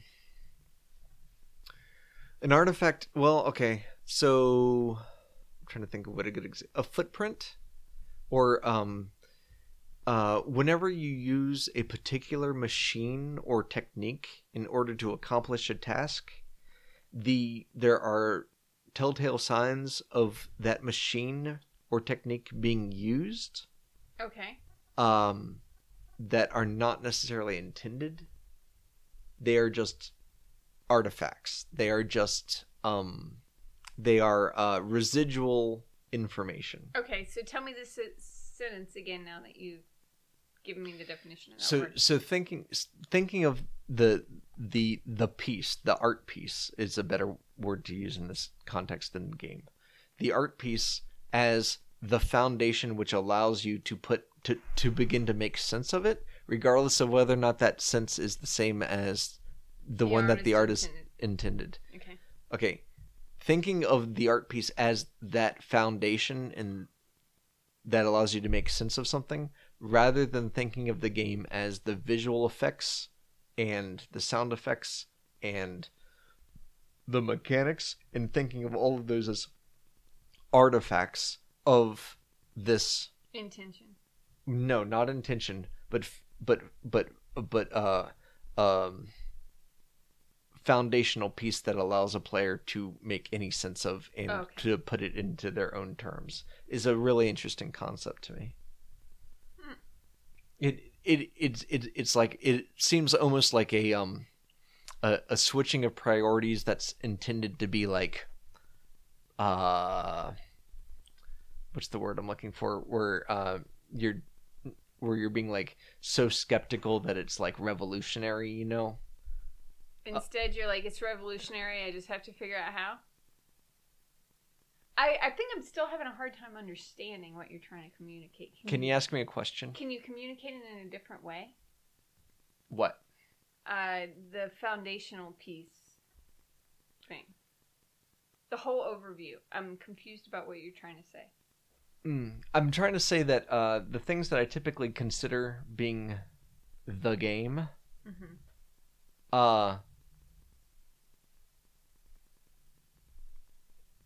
that I take them for granted. I take the visuals and the sound and the mechanics and the subjects for granted, because without having something to attach all of it to, in order to create your own meaning, those things feel like pieces that are asunder, that have no actual connection. And so the thing that allows you to begin to unify them into a singular experience and concept feels like it should get the priority to be called the game itself. Okay. That's interesting. Yeah, that's what I was like. Yeah. Well, I mean, it was, right? Yeah. I'm not. Like, I'm not arguing that that's the case. It's just like when you were describing it to me, that's the feeling I got, and it was an interesting idea, and I wanted to express it. Okay, so tell me about your now interpretation of the game versus now that you played it versus my description of it. Well, okay, my interpretation of I don't know if that's what you wanted to talk about with the game or not. Well, I mean, we're talking about the game, and I'm excited about this game. Okay. But it's not really in reference to your experience with it, to be honest. Right. No, I know. We already went through that. Now we're talking about your experience. Okay. Yeah. So, there's this, to me, a leaf falling in autumn, a single leaf falling in autumn is... Tell us about your poetry background. ...is cliche. It's like, it's so cliche that it, like, is just, like, everyone forgot how cliche it is. It's so cliche. I mean, again, I have to say I went to school in Georgia, so I didn't know that in poetry, a falling leaf meant life. If you were to ask me what 6 out of 20 elementary schoolers wrote a haiku about when they were given the assignment to write a haiku. We didn't write a haiku in elementary school. Okay. So what do you know about haiku? That there's like a specific amount of verses. Okay. Anything else? It's Japanese. Okay. So one of the other things that they taught us was that it always has to do with the season. Oh, really? Yeah. Always has to do with the season. Well, yes, but it's not completely true because, like, if you read like Basho's poetry and stuff, it's not really true. Like he writes poems for barmaids, and like ain't no season in there. So, I mean, unless you assume butterflies are always spring. So they like season. Emphasizing a season was a big thing when we had haiku assignments. Okay. I want to know what for, but we can have that off camera. What for? Yeah, why? Like, why? That's part of the form. Yeah, but why? Like, who cares? What? Who cares what? Like, why is the season such a focus? Well, why does it have to be 575? Why does it have to have a focus in general? Like, I understand the verses. Okay, that's the format. That's different than subject matter. I can answer the question as far as like why I think it's important. Okay, tell us. Because tell us Clyde's show. Because if you approach a short poem of, what's that? A total of what? 5 plus 7 is 12 plus 5 is 17. 17 syllables. Math. Yeah, I learned that in elementary school too. You were not in Georgia. That's wrong. I'm sorry, everybody. So let's just go ahead and establish that Georgia has the Hope Scholarship. Yeah, they did. I don't know if they still do. Okay. The Hope Scholarship gives what? The lottery pays for everybody to go to college. Who gets over a 3.0 in high school. That's to me, that is a prioritization of education. Yeah, but when you are actually... Okay, you weren't a person who went to school in Georgia and had to transfer to school in Virginia Beach and then be like, oh, you're so behind. That's true. You're so behind. Okay. I'm not trying to step on that experience. So, okay. So we both set our points. Okay, we digress. Okay, so if you have a short poem of 575, and you are aware that one of the essential elements of haiku is that it involve a season. Okay. Then even when it doesn't mention a season, you kind of like ask yourself, well, which season is this in? And so it basically implies further it seems like every poem substance would be about nature or being outside or something like related to time. I don't know much about Japanese culture, but I assume that the different seasons, especially when haiku was popular, had different implications, almost like horoscopes or something. You know what I mean? Okay. And I would say that, we kind of have those where, winter is like synonymous with death in a way. Yeah. Spring is like everything's coming to life. Yeah, and birth, yeah. Summer as the fullness of life, and autumn plentiness. as the eventuality of death. Yeah, start storing babies. Aging, right? Yeah. So I think that even if you're not writing a haiku about nature, if you're writing a haiku about the feel of your paper, it's different for what season you're in. It can allow you to. I see. It gives you a reference of your frame of mind at the time, like what your priorities are. It gives you another layer of meaning to it to apply to it, so that it can be more than what would typically be possible with 17 total syllables. Okay, I'm feeling it. Let's do it. Okay, so when I think of what a 5th or 6th grader would write a haiku about, given that explanation that it always involves... Is this 5th or 6th grader in gifted class, or is this a regular class? That's a great question. I don't know the answer to that. Okay.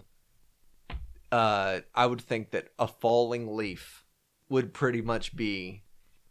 A single falling leaf would pretty much be what most of the kids would write a poem about. Really? Yeah, well, maybe... I'm guessing that my haiku lesson happened in the fall. So when I play this game, I'm like, this is. This is 5th or 6th Clyde grader coming back up. Exactly. Yeah. This is infused with like my plastic cubicle containers of kid art upstairs. Oh yeah, the many. Like it all feels like it's in that same kind of like in. Not in reference to it, but like depending on it. And so you have this like this idealist kind of version of poetry in its subject, in one of its cliche subject matters, getting a game treatment. Okay, I'm feeling it. And collect the fucking coins.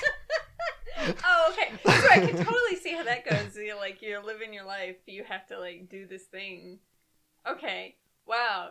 I could see how that works really well together with your interpretation of the falling leaf. And coins are, something I would consider That's basically even more obvious than fucking falling leaves right there. The arbitrary kind of, layer that's put upon us in order to survive in this life, or in this society, and poetry being kind of something that's supposed to be expressive of the experience of life. Okay. So and the fact that it's impossible to actually do it in the game, even though they tell you have to. Yeah. Yeah. So but you can collect some coins. Yeah, but you can't. It says you have to collect all of them. I mean, they tell you have to collect all of them, and then they make it impossible to do it. Well, to me, it never even occurred to me that there might be a different state of the game if you collect all the coins or anything. You can't collect all the. It's physically impossible. I never managed to try to collect all of them, I guess. Well, see, what I'm saying is it goes with your interpretation, because your goal is to do it, and it's impossible. And then you try harder to do it because you're supposed to, and then you miss more because you're trying to do the ones that you miss. Interesting. So it's like a feedback loop of failure because you're trying so hard to do this thing that's impossible. Huh. It goes well with your interpretation. Cool. Yeah, and my experience with it was more it seemed like something to kind of entertain my way down, but I'm just going to end up on the ground. Well, you didn't feel overwhelmed by the instructions that you had to collect all of them. Correct. I think this goes with Clyde's lifestyle. It was I'm near this coin. I'll go ahead and grab it. I might as well. There's nothing else I'm doing midair. But see, I think that's kind of depressing in a way, right?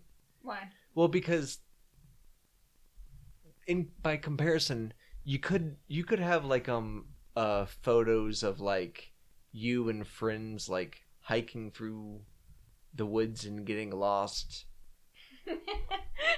on the way down, right? Okay. You could have like not necessarily rites of passage would be a cliched way to do it, but you could have something that is, symbolic of satisfying life experiences that are instantaneous, that are but instead you were trying collectible to, on the way down, but instead you're just trying to collect coins. Yeah. And then once you get to the end, I can't even remember if it keeps score. Yeah, I can't remember either. But it's not like you can spend them on anything. Like you just end up on the ground having collected coins or not having collected coins. Whereas if it was something like memories, you could kind of like create a story of what happened on the way down. Then we'd have a bunch of bins upstairs full of kid art. Yeah. Well, I guess I didn't establish, like, I'm not sure if this is obvious or not, but the idea of like a falling leaf being a lived life. Yeah. Right? Yeah.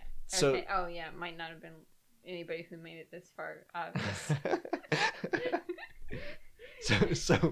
So to me it's like the fact that it is only coins and that you can't collect them all. Yeah, but also that's the focus for everybody anyway. Like, that really is the thing that is well known as your life's goal. If life was a game, it would be to collect coins. That's what I think this game is about. That's exactly what I think about this game is about. Is that the easiest goal for us to have as we move through life, because of the society in which we live, is to collect and accumulate money.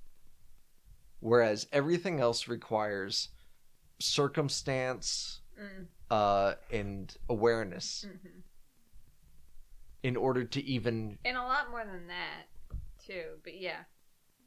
A lot. It requires a lot versus... To focus on things that are not just money. Yeah. Because money is the most obvious thing that we're provided easiest. with as a goal. Yeah. And so to me that it was like this poem game about that lack of imagination that we have as a society. That's really interesting. I have to cheat a little bit, even though I feel really bad about this. You talked to the person who made this game. What did they say it was about? They didn't. No, they didn't tell me that. I don't think so. They didn't? I don't think he told me. Yeah, you guys were playing. I heard you ask. Yeah, Sergio asked me what my thoughts were on the game, and I told him basically that I think a falling leaf is a cliche for a poem, and he said, "I agree." Oh, I mean, I'm not trying to like make things about anything. Sometimes, it's just fun to like, or not sometimes.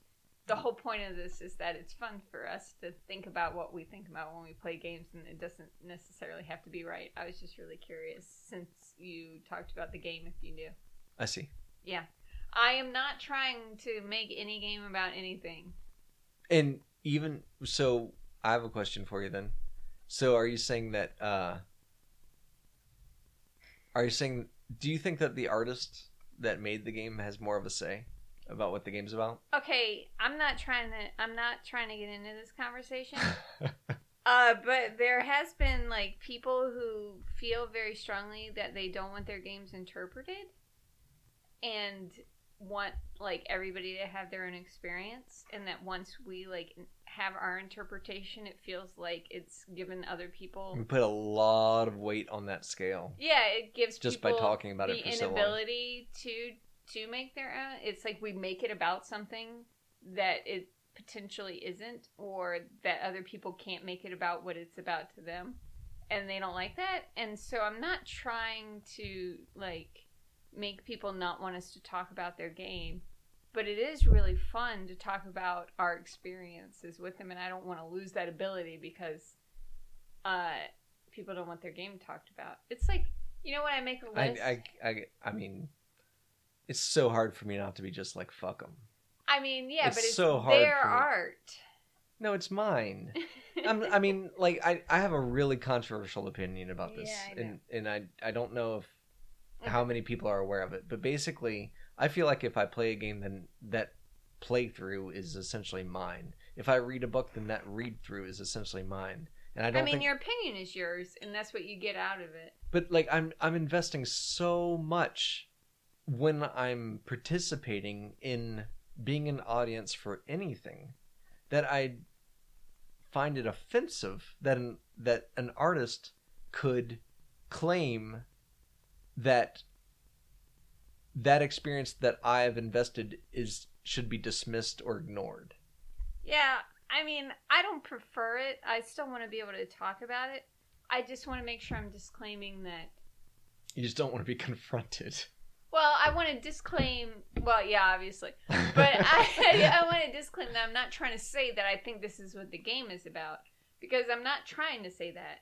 Like, even confronted or not. You're not trying to say that it's objectively about that thing. Yeah, I'm just trying to say this is what I got out of it. These are my opinions. Mm-hmm. This is what it means to me. If it's, I do want to get a yes or no on this from you. Ooh. Is it okay? Is it okay to discuss the possible objectives of us hypothetically trying to establish what a game is about? I mean, to us. Yeah.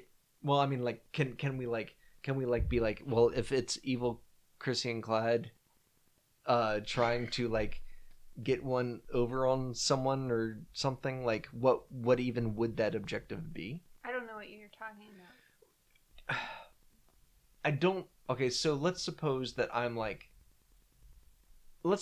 the reason that I wanted to do this podcast was because I wanted to establish that my interpretation of the beauty of a falling leaf is the only correct one. Yeah, but you wouldn't do that. Well, no, I wouldn't do that. But yeah, I know. But let's suppose hypothetically that it is. What that would be weird, but okay. Yeah, exactly. It would be I guess that's what I'm trying to say. Like, who would do that? Yeah, I know. I know that, and you know that. I just want to make it clear on the podcast for people who don't know that. I just feel like sometimes you have to say things. It's apparently sometimes you do. Okay, let's go before we say any other words. Okay, everybody. Wait. We didn't ask our questions of each other. Oh, do we have any questions? We have to, like, I get to ask you one question and you get to ask me one question. Oh, okay. You asked me first. I don't even know what this is about. I want you to tell me what you think about making our own Sherlock Consulting detective game. Oh, okay. Here's some very brief backstory. We're playing a Sherlock detective story. I'm addicted to detective things because I'm really into Agatha Christie.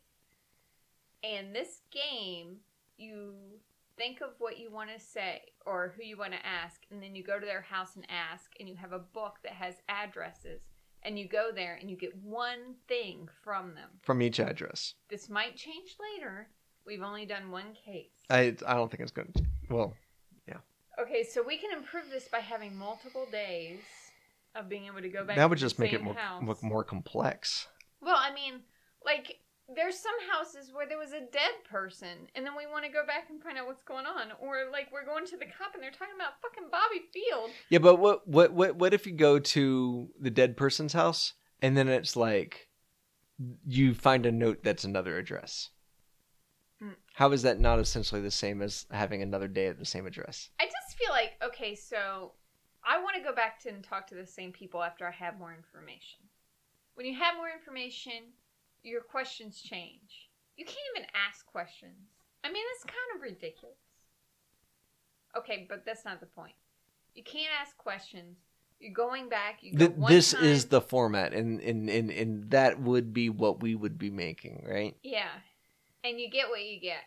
But on top of it, I mean, they gave us a second murder case that didn't have anything to do with the main murder case, just to confuse us.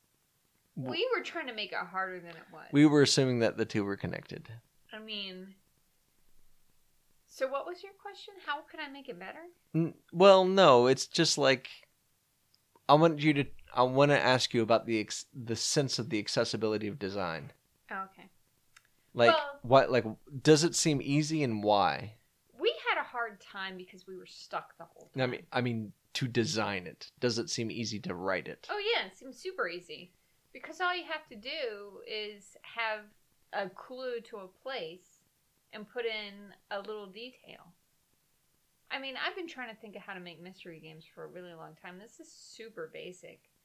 You think of a place to go and you get one piece of information from that place, and it doesn't even have to be a real piece of information. I mean, I don't think I'm answering your question. No, I think you are. But really... Because I think what ends up happening is, so in Sherlock Consulting Detective, you get a map, you get a phone book, and then you get like a hint system, which is basically different professionals to check in with. And so you can kind of use the variety of those tools and determine what variety of those tools you want to use in order to follow any particular lead. And the leads are always going to be just something you see in a snippet. Yeah. And so I think that the decision to decide which lead you're going to follow and how you're going to follow it is enough of a sense of agency that you can really enjoy moving through a story, even though that story is written pretty basically. You can if it's clear where you're going. But as soon as you get stuck, it's just horrible and frustrating. What? How long? Unpaused. Hit me with that. Oh yeah. Okay, we're back. Okay, yeah, I had to go pee really badly. Yeah. It was a medical emergency. All right, so I did a terrible job answering my question, but I'm going to ask you yours. You didn't. No, I'm satisfied. Right now, it's just in time for Halloween. Halloween. You usually do it. I want to. Halloween. And we're making some Halloween related games for Bowtober. Bowtober. There's not two O's. It's Bowtober. You're right. I know. So my question is, you're doing a really excellent job in making your games spooky. I'm just going with the theme and making some goofy ass games. But you're doing a great job making your games spooky. So tell me, because you told me it took a while to figure out how to make spooky games. What is the difference between spooky and creepy, and how can you make a spooky game? Creepy is the narrative and the characters. Spooky is the aesthetic. Really? Yep. So when you say on that lollipop I was sucking on? That would be a character. Okay. So what makes something creepy? Narrative and character that feel threatening. So what makes it spooky? Green fog. Shadows. Undefined shapes. Eerie sounds. It's all aesthetic. How it's is that all different like than scary? Is scary and spooky the same thing? I don't know the answer to that. I haven't thought much about scary. But you're good at making spooky games. Thank you. But what would you... So you go for fog? Yeah, fog is a big one. Really? Yeah, fog I would say is the biggest. I think fog is probably the spookiest thing. So if you have a character, how would you stop them from being creepy? Colored fog especially. How would you stop them from being creepy and make them spooky? If what? If you have a character in a spooky game. You want to make them basically seem like they're not a threat. There's a lot of ways to do that, but the way I would probably use is to make them seem really obvious in their motivations and technique. So, like, if you have a killer, if you have someone that's trying to kill you, like, make them almost like, they're chasing after someone slowly with an ice pick. And you always know where they are. Does that make sense? So they're not creepy. That makes it so that they're not creepy because they are so known. Okay. Right? Yeah. Creepiness is largely about, like, mistrust. Oh, like, really? Yeah, it's like, not knowing what the true intention of someone that's got a lot of accessibility to you is. Okay. I would say that the classic creepy story is the call is coming from inside of the house. Oh, yeah. That's not spooky. That's creepy. Okay. Spooky is that in your neighborhood, there's a house that's in disrepair, and no one really knows the person that lives there, but everyone knows about them, right? Okay, so that's not creepy. That's not creepy. That's spooky, because that person has no accessibility to anyone. Does that make sense? Yeah. And everyone knows that they're always there. They're always going to be there. Do you think it's possible to make a spooky visual novel because it's all about characters and less about setting?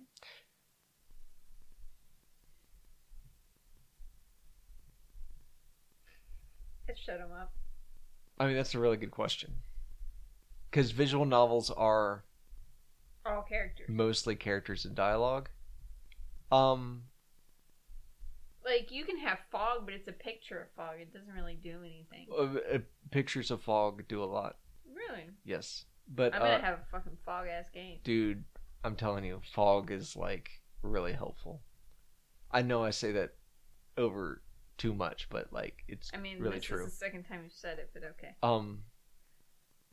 Spooky. Yeah, yes. I do think it's possible. Yes, I do think it's possible. If there's never a sense that, like, simply put, if there's never if the characters in the visual novel feel like they can basically trust each other and that it's not like a spy novel, you know, it's not like you have to worry about who's going to betray who and who's the real killer kind of stuff. Okay. Then it can be spooky instead of creepy, because like it can be about a circumstance that's occurring. I can think right now about a spooky experience I had that could be put in visual novel form. Okay, tell me. When me, Anna, and Gurney were walking down that street, and you saw the clown, and we saw the clown in the window, like that was spooky as fuck. That sounds creepy as fuck. Well, it was creepy, except for that there was no way for that person to even begin to get us or to get anyone else. Well, no, that's not true. Because... yeah, they could have just easily left the house and killed you. Yeah, it was pretty creepy. Yeah. I don't know, but I suspect that it's possible. Okay. But it's not. You're not playing with trust, right? You're playing with like aesthetic. Okay, that's the important thing to. But yeah, visual novels is all. It's not aesthetics. Well, there's a lot of aesthetic to visual novels. Like Gothic architecture could do a lot for spookiness. You know. I think. Or the fact that, like, you know, someone that's supposed to be dead is actually alive. That's spooky, not really? Creepy. Yeah. Really? Yeah. Zombies are spooky. As long as they're not a threat, right? Okay. It's like I think creepy is like a thriller. Yeah, if I make something not a threat, then it's going to be comedy. I mean, I just make comedy. You know, in the Hong sisters ghost shows, how the ghouls always feel like they can't really do any damage. Yeah. That makes it spooky. It makes it silly. Yeah, well, spooky is silly. Really? I think so. You think so? Yeah, it's like walking through a haunted house where, like, you know, everything's going to have the aesthetic, but there's not going to be any threat present. Okay. So is this the last podcast? Ever? Yeah. No. Why? Why would you say that? Because I ask at the end of every episode whether or not this is the last podcast. Really? Yeah. Oh, I didn't know that. No, we're going to do this until we die. I can't tell if you're playing with me. I cannot tell if you're playing with me. I really had no clue. No, we're doing this for the rest of our lives. Okay. It might take another 5 years, or however many years it's been since we did one. I think it's been at least 2 years. Really? I mean, we've recorded them. We have not published them. I wonder if this one will get published. Probably not. You're so picky. All right. Christine Clyde out.